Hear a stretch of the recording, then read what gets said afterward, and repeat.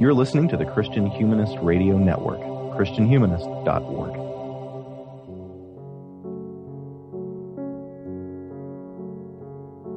There's a lot of poetry in the Bible. Anyone who flips through its pages can see how many have that telltale jagged edge of printed verse. But it's not only proportion.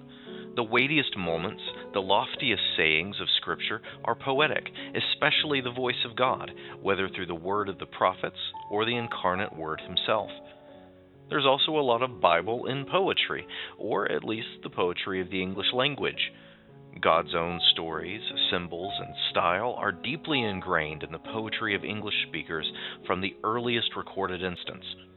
As David Jeffrey puts it, the collective voice of our poetic tradition in English discloses a mode of imagination and creativity in dialogue with a precedent voice, God's, in the Bible. I'm David Grubbs, and in this episode of Christian Humanist Profiles, I'll be talking with Dr. David Jeffrey, Distinguished Professor of Literature and the Humanities at Baylor University, and author of Scripture and the English Poetic Imagination, published by Baker Academic. Welcome to Christian Humanist Profiles, Dr. Jeffrey. Thank you. Glad to be here. Your book, Scripture and the English Poetic Imagination, logically begins with Scripture and that first chapter on poetry and the voice of God. I found that a fascinating place to begin, not with English poetry, but with God as a poet. Why is the main voice of God in Scripture poetry, do you think? What purposes does that accomplish? Well, I think maybe the why, and this is a speculation. I think we don't have God here to ask about this, but the speculation that I would have is that as he says through his prophet Isaiah, his ways are above our ways, his thoughts are beyond our thoughts. In other words, trying to reduce what he says in Scripture and in other ways to the kind of way that we would organize thought is inherently going to be a defective exercise. So what happens in Scripture is that when God speaks, when the prophet will put his words in quotation marks to put our way of thinking on it, then he speaks in language which forces us to reflect and to recognize that the metaphorical character of the way he speaks is inviting us to go deeper into what the Scripture calls masculine reflection, a kind of regurgitation and thinking over of the possible resonances and depth in what he's saying. Okay. As I was reading, I had a question that kept sort of percolating at the back of my mind. One of the things that chapter does well is I think help us to encounter those passages of divine poetry in a meditative and a devotional way, to think about how the poetry is pointing us towards worship, really. But what is the nature of that divine poetry? Is this God's divine accommodation to human language, a kind of theophany through speech? Or are these human authors who are representing God's message in the highest language they know, which is poetry? Which side of the inspiration divide do you think the poetry sits on? Well, I think it's maybe a bit of both and myself. But one of the things we do notice characteristically is that at high moments of what we might call God's emergence or presence directly in the text, he very often speaks in some of the most eloquent poetry that there is in Scripture. For example, this is true of Isaiah, it's true of Job. And even when God is ticked off, as he is with Job in chapter 38 and Job's friends, he speaks in an astonishingly eloquent poetic language, partly to show the inadequacy of the way Job and his friends have been thinking. And so he asks a series of questions rather than answers Job's question. He basically says, you don't have the categories or the basis for understanding what really has been going on since the dawn of creation. And that means that your questions, prosaic as they are, looking for propositional answers as they do, is not going to cut the mustard in terms of the truth of who God is. Moving on to the medieval section, which is your own kind of earliest background, correct? I spent a lot of my life doing medieval studies. Yes. Yeah. So I am also sort of I'm in that area, especially Old English. So I've benefited from your work in that. But one area that I had not ventured before is the Bonaventure and Franciscan preaching. And so that particular essay was really interesting to me, because Bonaventure is, and as you point out, he seems like such a standout voice in that era in the way that he positively assesses the value to theology of our sensory experience of nature and also of human art. What underlies that, I guess, atypical appreciation for those things in that period? Yeah, that's a great question. I think, we think of medieval thinking about God. We think about medieval theology largely in terms of the tremendous impact that the scholastic movement has had upon Western thinking theologically. And there the great figure, of course, would be Aquinas. But in fact, that's not how the gospel comes into a vibrant relationship with popular culture.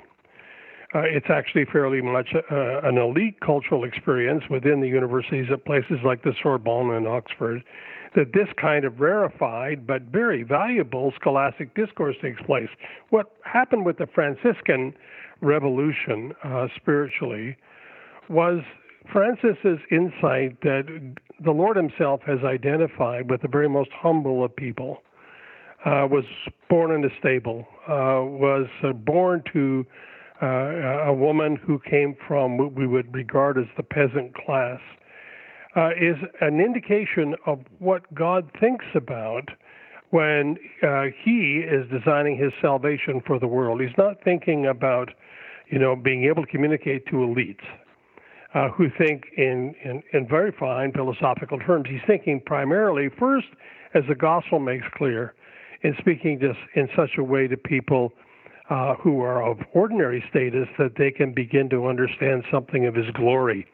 The Franciscans seized upon this, and when they began their evangelical reclamation of a kind of basically a decrepit Catholicism in northern Italy and southern France, what they did was to write poems, write songs, transforming the gospel message into an idiom which was accessible to everybody. And their behavior was something that evangelicals ought to appreciate, because what they would do is they would go as a band of brothers into a village, and they would have guitars, a medieval equivalent of guitars, and they would begin to sing these songs, and people would gather because they were interested in the music. And then at a certain point, they would realize, my goodness, this music is about the gospel. It's about the Christian faith. And at a certain point, then, Brother Juniper, whoever, would jump up on a stone fence and begin to preach. So it's a very evangelical gesture that causes the Franciscans to be interested in popular media in the arts. The arts could break through to most people in a way that philosophy might not. I found this chapter so interesting. One of the angles that I was thinking as I approached it is the importance, the prominence for a lot of theologians these days in approaching, especially the history of salvation, sacred history, from the perspective of drama and kind of theodrama as this kind of paradigm of thinking about narrative in systematics today. You say that the Franciscans were adopting these methods mainly as a way of getting people to pay attention, but is there also a kind of deep alignment with the content of their message, given that they're turning to poetry, they're turning to drama as human media for depicting a message which has poetry and drama at its core? I think that very much that's the sort of thing that's going on. We don't have as much of a record about their commitment to methodology as we might like, right? We have rather the texts that they produce, which were either the drama texts or the poetry texts, and we have, some sense of what they were doing.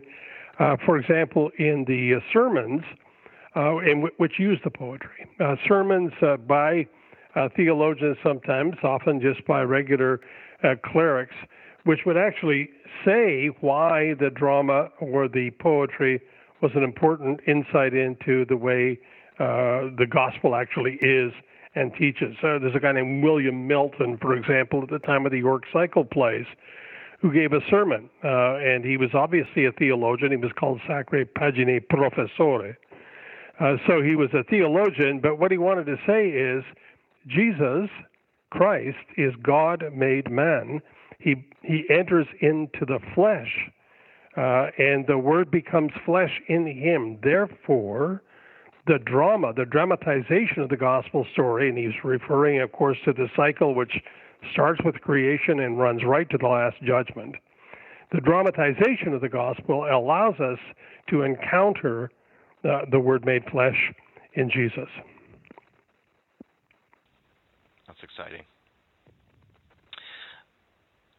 Dante and Chaucer are probably the most familiar names that our listeners would think of when they think of medieval poetry that's dealing with biblical themes. And your chapter on how the two of them approach the Sermon on the Mount was also revealing. So what are the different angles that they take on incorporating the Sermon on the Mount into their own poetic projects? And why do they handle them in those different ways? What does that show us about the way Dante and Chaucer think about what the Sermon on the Mount is as a text?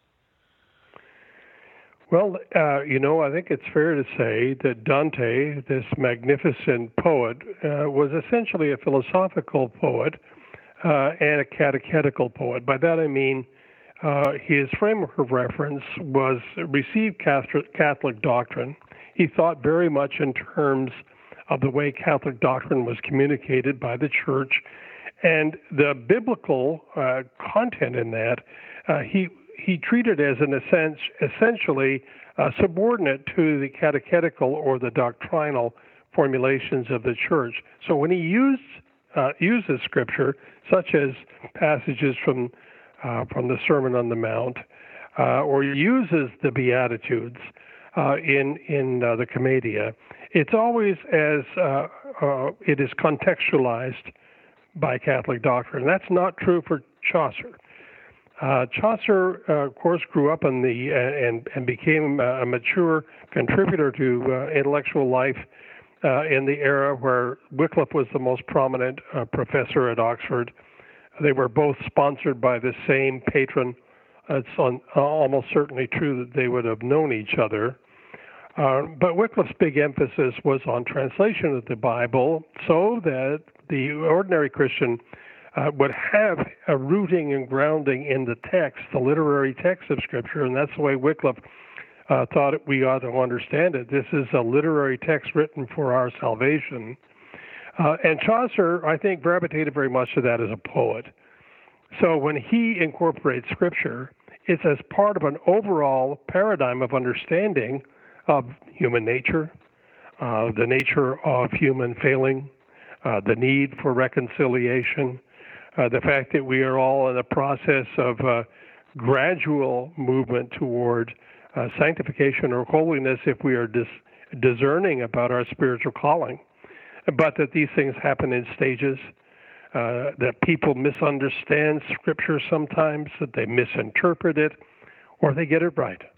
And so in the Canterbury Tales, he gives us a panoply of characters who show how important Scripture is, show how it's possible to misinterpret it. Think of the wife of Bath.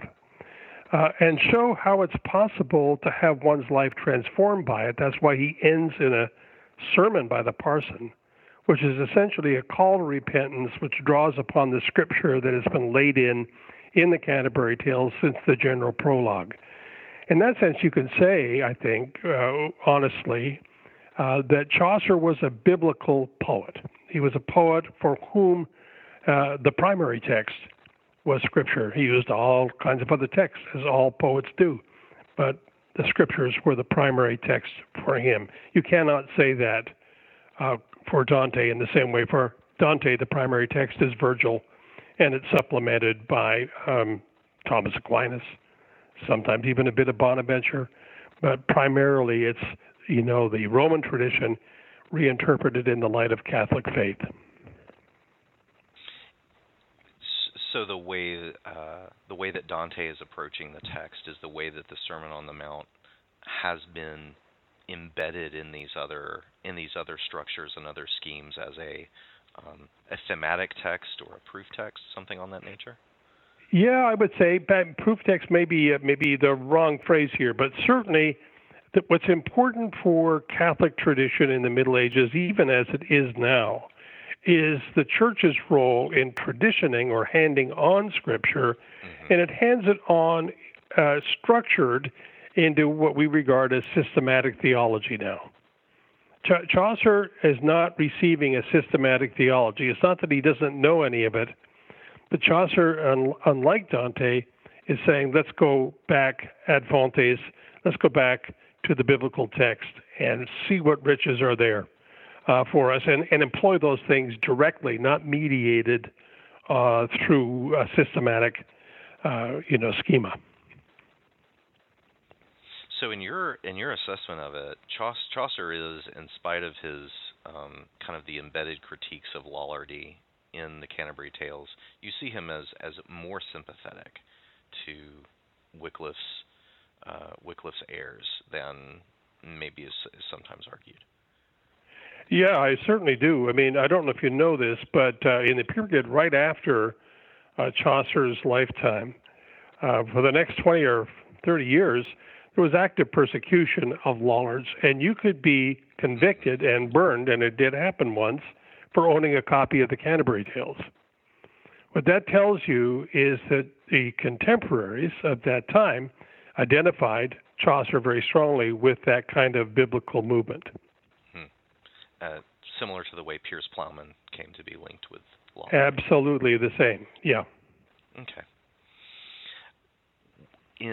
When Chaucer quotes the Bible in English or presents the biblical text in his English verse, is he referring to the Lollard translations, or is he doing his own translation? I know he's perfectly capable of doing his own translation. He is, and I think he does. I think he translates from the Latin, which is what everybody did, including Wycliffe. No access to the Greek or Hebrew yet. But there are places where the elocution sounds suspiciously like Wycliffe's translation, really the translation by his graduate students, which was available just at the end of Chaucer's life. When he's working on the Canterbury Tales. Yes, sir. Awesome. See, I teach Canterbury Tales every semester in a sophomore gen ed course, and so I'm getting material. Okay. Shifting, I had a similar question about Henry VIII. You had an essay on you're focused on courtly love. The title is Irony and Misreading, Courtly in Love and Marriage According to Henry VIII. I was especially interested in the Henry VIII section. his production of a Bible that had actually a very limited selection of texts. I was wondering, the way that you read it is the way that you present it in this article. You're looking at what are the implications of the text that he emits on his own moral choices. Like, what text is he admitting from this Bible that he has published that would have been the ones that point a finger at him? Did he have any larger pattern that he was following in selecting those texts? Was he picking the books that were most common in the lectionary, or what was shaping that? Not the lectionary for sure. Henry VIII's a really dubious case. As you know, he was regarded because of his attack on Luther, on his defense essentially of 7 sacraments rather than 2. He was made a defender of the faith by Pope Leo, something that Catholic Church came later much to regret. But it wasn't because they regarded him as inadequate in terms of his learning. Henry VIII was extraordinarily learned, and he did have a very firm grip on the whole of biblical tradition, as much as was possible for a layman to have in those days. But what he was doing in that preparation of a Bible for himself was, doing what Thomas Jefferson did. He was reading it and saying, some of these things I don't like there. Not the same principles as Jefferson, who you remember was eliminating miraculous events and so on. His concern was indeed to sort of have a laundered version of Scripture, which he would authorize. And it admits, here's the significant one, but there are many others like unto it. He admits Nathan the prophet's exposure of David's sin through his parable. Well, that was an apropos too close to home. And there are other parts that he omitted from Scripture which are clearly designed to muffle or mute the authority of Scripture regarding matters of the moral life, particularly sexual life. Yeah, especially with that prologue that you quote, where he's talking about the Mosaic Law demanding that kings read and copy out for themselves the law, that they might be continually meditating on how to be good kings. I don't think Moses said that they need to do it with scissors. Nope. That's excellent. Shifting to Dunn and Herbert. Now we're in the era in which almost everyone is in the English culture is looking at the Bible primarily in English. It would have been accessible for Chaucer, but rare. If I remember rightly, Henry VIII's Bible is a Vulgate, correct? But then later he has English translations. For Dunn and Herbert, are they working with the King James Bible, or are they working with Geneva or one of the earlier Bibles? Do you know? I think that Herbert was working with the bishops and the Geneva more than the King James, but he also began to be aware of the King James, and you can catch echoes of the King James in his writing. Dunn is working primarily with the Geneva Bible, but he also was reading the Latin Vulgate, and he was, competent to read the Greek text that had been prepared by Erasmus as well. So those two guys are people who, when they sat down to read, had lots of books on the desk, not just one. And this would be true when they were reading Scripture as well. Dunn makes it clear enough in his sermons just how he is comparing the text as it is rendered in the polyglot Bible of Theodore de Beze, with the commentaries on the side. Sometimes he's quoting those directly. He doesn't give you footnotes like he ought to, but you can go and find them. What he's doing is he's looking at the way in which the Latin is reflective of the Greek. He doesn't have any Hebrew, but he's definitely interested in Hebrew.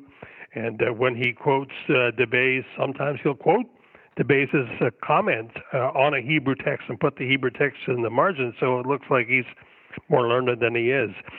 But he trusts DeBase very much. DeBase was Calvin's number one assistant. But he also reads Cornelius à Lapide. And Lapide was a Catholic commentator of great intellectual stature, did wonderful work, and he's working exclusively from the Latin text. And so it's really interesting to see a guy like Dunn, who's in a sense poised between the Protestant and the Catholic tradition, working with both. So he's able, because of that fact in his biography, to be familiar with sources that his Church of England comrades in his day might not necessarily have had access to or been familiar with. Yeah, he would have been amongst the special group who really made it their business to learn languages. He was really much more of an academic than the average clergyman. If you're talking about, somebody like Lancelot Andrewes, of course, you're dealing with a clergyman who has a magnificent command of the languages. But that's a rarity, a real rarity. Most of them are very happy to work with the translation, although there's nobody, that's hard for us to imagine now, there's nobody who doesn't have good Latin who is able to become a clergyman in those days. Right. You deal with, for a good amount of, a couple pages with Dunn's analysis of the God of the Bible as reflected in God's language, and very much like the first chapter of the book.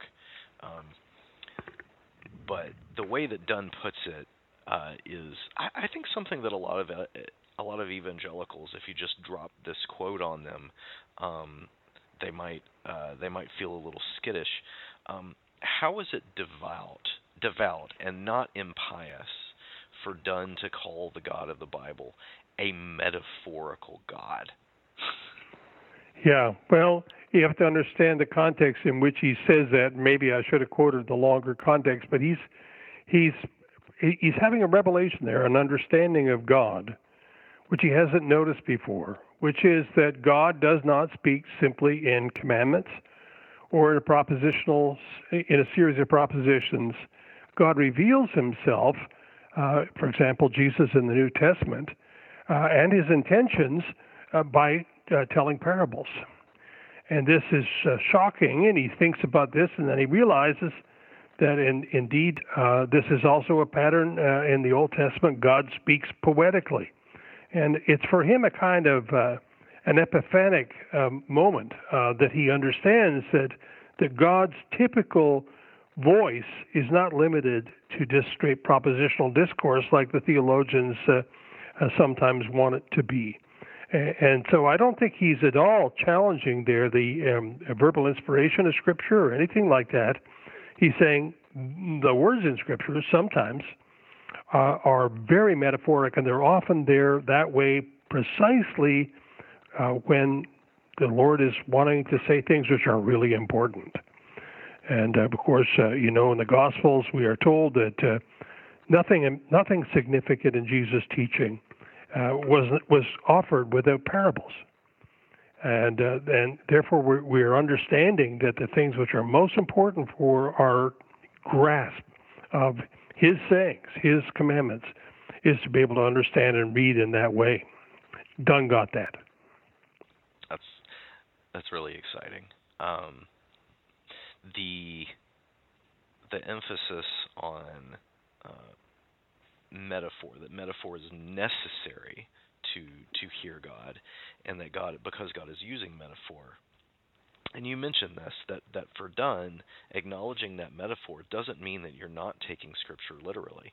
You are taking that literal metaphorical sense is, in many texts, that is the primary literal sense. That's correct. We don't... go ahead. I'm trying to remember. Doesn't Wycliffe make some similar moves? Good for you. Okay, and here's the interesting thing. He actually seems to have learned this from Thomas Aquinas. Aquinas observed this, and by the way, Aquinas in his biblical commentaries is often the best Aquinas there is.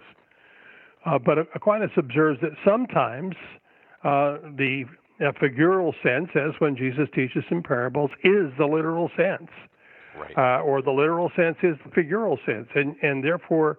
And he observes also that people, of course, understand that very readily in some cases and don't understand it so well in others. Wycliffe was very much interested in that and very much believed it, so that he would use that, in fact, as a kind of a defense for reading the Bible and for ordinary people reading the Bible, because he believed that ordinary people had an ability to read poetry in a way that the theologians didn't. That is, they understood this kind of discourse in the course of their regular life, even in what we would today call their entertainment life. That sometimes we say things, we speak as the literary theorists of Chaucer's time would say, we speak ironically. And irony for them means you say one thing, but you mean something more. You say one thing, but you can even mean another. And so one of the standard dictionary definitions in Latin of what irony is alienoloquium is the word for irony there. One thing is said, sonat, another thing is understood. So you hear the sound, you know the word, but a person means more than that. And Jesus is inflecting in his parables very often in that way. Allegory is a form of irony. It's saying one thing, but meaning much more, or saying even something opposite. And sometimes, irony in the scriptures will be a form of mockery of what people who deny that there is a God will say. And it's a form of exposing folly. I feel like that's something so important for Protestants, especially Christians in the Protestant tradition these days, to appreciate, because I know that whenever I've encountered discussions of figurative or metaphorical or allegorical approaches to biblical texts, it's almost always framed as this was the thing that they did in the Middle Ages in order to keep the ordinary folk away from the plain sense, and an appreciation for the ways in which the metaphor, the symbol, the poetic language is part of the plain sense. Absolutely. That feels like a very helpful balance. Well, when Jesus uses parables, there's a wonderful little seminar he gives right in Matthew 13. And in this seminar with his disciples, you remember the disciples come up after he's been teaching in parables, and they say basically to him, "Why are you talking to them in parables?" They're really saying, "Come on, boss, make it plain for them." And he says, "I am speaking in parables because to you it has been given to know the secrets of the kingdom of heaven. To them has not been given." There's no point in my speaking to them in direct discourse. They know all the law. Those Pharisees do nothing else but review the law and think about various ways to make, revisions on it that will be subtly, sophisticatedly, to their purpose. But that's not you. So I'm speaking in this way because it will distinguish the person that really wants to know the truth from the person that doesn't want to know the truth. The person who hears a parable, the parable of the sower, the person who hears the parable of that sort wants to know what it means. And Jesus lays out, by the way, that's a pretty straightforward allegory in that case. But he puts other parables before them, which are not straightforward allegories. They require reflection, like the one in the same chapter, I think, where he says the kingdom of heaven is like a grain of mustard seed, which a man took and sowed in his field. It's the smallest of all seeds, but when it's grown, it's the greatest of shrubs and becomes a tree, so that the birds of the air come and make nests in its branches. Really? What are we to make of that? And so we have to think about that. We have to absorb it, and we have to understand that you can't reduce. Jesus never makes it clear that one parable, one allegory answers everything. He immediately gives them another parable. The kingdom of heaven is like the leaven which a woman takes and hides in some lumps of dough. Really? Yeah. And then there's another one. And that's, of course, when Jesus is very serious about what he's delivering, as he always is. And the gospel writer, the evangelist, says, okay, I get it. This was to fulfill what was spoken by the prophets. I will open my mouth in parables. I will utter what has been hidden since the foundation of the world. Oh, it's been hidden. How is it going to be revealed? By a series of analogies laid out one after the other, which require you to compare, contrast, reflectively synthesize, try to come at the truth underneath them all as you would by a comparative method. And you have to stay with Jesus. You have to listen to Jesus. You have to absorb these texts in relationship to each other. I think often preaching does a disservice to Jesus by just extracting one parable and making a whole sermon out of that. Usually they're in a series. Yeah. And the series is trying to teach you something. So that's why I called that chapter a seminar. And you remember that, Jesus will go on to say that, if you listen to these things and you take them to heart, you'll be like the wise man that builds his house upon a rock. We all say, well, we get that. But that is a metaphor, right? You'll be like a wise man that builds his house upon the rock, and the rains come, it's not going to get you. But if you're foolish and you build on lesser foundations like sand, you are definitely going to be flooded out. So the culmination is clear. This is the bottom line. But how do you get to be wise? By thinking and reflecting and comparing the text that Jesus is offering for our reflection. You can't get it. You can't get to be wise in a simplistic way. And Dunn and Herbert use their own use, their own peculiar and fascinating, ingenious use of metaphor is learning from the master in that sense. Oh, absolutely. And you see it so clearly in Herbert's poems, like The Collar, Yeah. Or Love 1 and 2 and 3. I mean, those poems are just grasping, because they're all offering epiphanic moments when the poet is finally, dragged to a point at the end of the poem where he said, oh, I get it. Right? But he's been dragged through metaphor and analogy and reflection. And he's thinking about Scripture all the time, Herbert is, when he's writing. In fact, he's quoting Scripture all the time when he's writing. Jesus, in a sense, has been his poet teacher. I love that.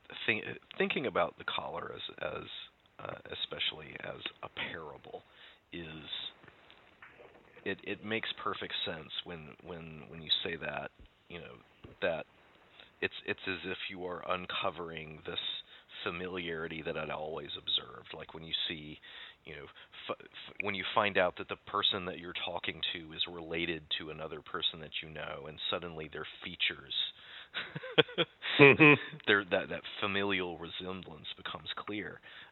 Yep. When you say The Collar, it's a parable. I go, oh yeah, that's exactly how that works. I appreciated too the way that your chapter emphasizes Herbert as a pastoral thinker, a pastoral theologian, so that this poetry that we know it was private, we know that he didn't, that most of it, probably no one saw it until after he had passed away, and, right? And yet it reveals this this pastoral concern. Maybe preserving in some sense the sermons we wish we had. Yeah, no kidding. I would love to have a Herbert sermon. I really would. But no, it's a prayer diary, and he intended it that way. But, at the end when he said to his friend, well, if you think there's anything here, okay, but if not, burn the thing. What he's really indicating is his audience all along has been the Lord. He's been talking to the Lord confessionally. He's been talking to the Lord in gratitude. He's been talking to the Lord in intercession for others. And he makes his prayers he turns into poems. It's just the nature of the man. He prays in poetry. And I would say in this sense, George Herbert is a little bit like the psalmist. He's a bit of a man after God's own heart. I think when the psalmist is called a man after God's own heart, part of what is meant is that he, in all of his incompleteness and so on, yearns for God and strives to be like unto him and strives to understand him in his own terms and to address him in a language which is meet and right. And so the Psalms are for us, the greatest prayer diary in the world, and we who pray the Psalms are entering into a species of prayer in which the language is attuned to the King who the poet serves. And that's the way Herbert saw his task. That's great. The King James Bible is obviously enormously important in English literature. And in the chapter where you talk about the King James, you follow that thread through in many cases into poets and texts that I had not connected the King James to. But what about the King James Bible? This is a point that you make, but what about it seems to capture so well the beauty of biblical, especially Hebrew poetry? What does the King James get right that some of the other translations now, or even at its own time, don't seem to quite get? Well, that's a question that's actually easier to answer than to have people understand the answer. But here's the key. The people that were called to translate the King James Bible in that period before 1611 when it came out included more than 50 Hebraists of unparalleled caliber and stature. We don't have 50 Hebraists like that in the world today anywhere. If you had rounded them all up, of that caliber, that quality, we don't have them. But these guys were trained, of course, in poetry as well as in theology. So they understood poetry well enough that even when they were, in some cases, removed from seeing the biblical text in poetic terms, they understood it in Hebrew. They understood, for example, Hebrew parallelism as being the chief of the poetic devices, and they saw that the text was laid out in that way, and they said, we can do this in English, We can set it out. We are able to do something like that reasonably well. So they did that. They set it out with close attention to detail, and subsequent scholars have often marveled at the way they capture it. I have a Jewish colleague who still says, and I have actually many Jewish colleagues who still say the King James is still the best translation from a Jewish point of view when we're dealing with the Old Testament, because it captures not only the poetic devices like parallelism, but what it grasps is the tone.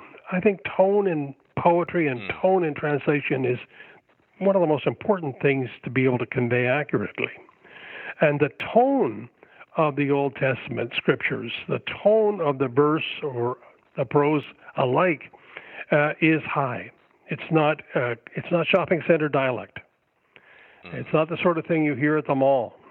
And I think one of the great problems for modern translation is that we are so desirous of getting things down to the lingo that people speak now that we move the character of the text so far in the direction of the character of the audience, as we conceive of it anyway, that we rob the text of its dignity, of its majesty. We don't have monarchies. We can't even grasp the idea of God as a king. But, when you go to visit the king, or you go and you're summoned before the king, you don't go in grunge, and you don't speak in shopping mall style. You bring out the best that you have in speech. You bring out the best that you can be in such an environment. And that's the way for centuries, 2 millennia, the scripture has been regarded by people whose task it was to turn it from Hebrew and from Greek into English. But nobody has ever got that, both tone and the poetic devices, so well as the people that translated the Hebrew part of the scriptures back before 1611. So, oh gosh. So the King James Bible is so effective because it's produced by an enormous team of theologian, poet, monarchists. Yes. Something like that, yeah. Which is probably as close as you can get to the nature of the original psalmist. Yeah, I think so. I think that's really true. It conveys its power and its literary richness, even to people, of course, as you have noticed, who are literary people, novelists and poets who aren't Christians, some of whom are even anti-Christian. But what do they quote? They quote the KJV. Yeah. This is true for modern Jewish poets. It's true for James Joyce, who is hostile to his Catholic faith. You quote the KJV because they're the residual power, even for those who are not believers, the residual power and beauty of Scripture is made manifest in a way that it's not in lots of modern translations. I won't name them. Yeah. And it's not as if they're attempting to achieve that goal and failing. It's just that it's often not even a goal that's attempted. That's correct. Yeah, I love the first time that I observed that anyone in our culture, no matter at what level, no matter how secular, no matter how unchurched, if you ask them to imitate, in some way imitate or do the voice of God, it ends up becoming an impression of the King James. Yeah, that's interesting. I've never tried that, but I believe it would work. Like people just sort of assume this is how God sounds. Yep. Which might actually be deeply right. Well, our time is drawing to a close, and I haven't even gotten into the contemporary era. So, dear listeners, this book, you need to get one. Scripture in the English Poetic Imagination. We've only been skipping around in the treasures that are here. So just know that in this little hour of conversation that we've got, there are more things in this trove. But on Christian Humanist Profiles, we like to practice hospitality by giving our guests the last word. So, Dr. Jeffrey, what would you like our listeners to be thinking about as we wrap up our conversation today? Well, I'd like them to be thinking about the character of biblical language. It might help to read it in the KJV or the NKJV or even the ESV, but read the scriptures with an eye to the quality and the tone that the scriptures have. And one of the ways to tune yourself to do that well is to memorize scripture and memorize it from one of the best translations. I strongly recommend that you take favorite Psalms and you memorize them, commit them to heart. Take favorite passages of Isaiah, memorize them, commit them to heart. And do the same thing with parts of the New Testament, especially the teachings of Jesus. Memorize them, commit them to heart, for that's what Jesus invites his disciples to do. He says, when he says incline your ear, it's a Hebraism. It means memorize it. Once you've memorized it and then you say it, it becomes poetry again. And that's what you ought to do. That's lovely.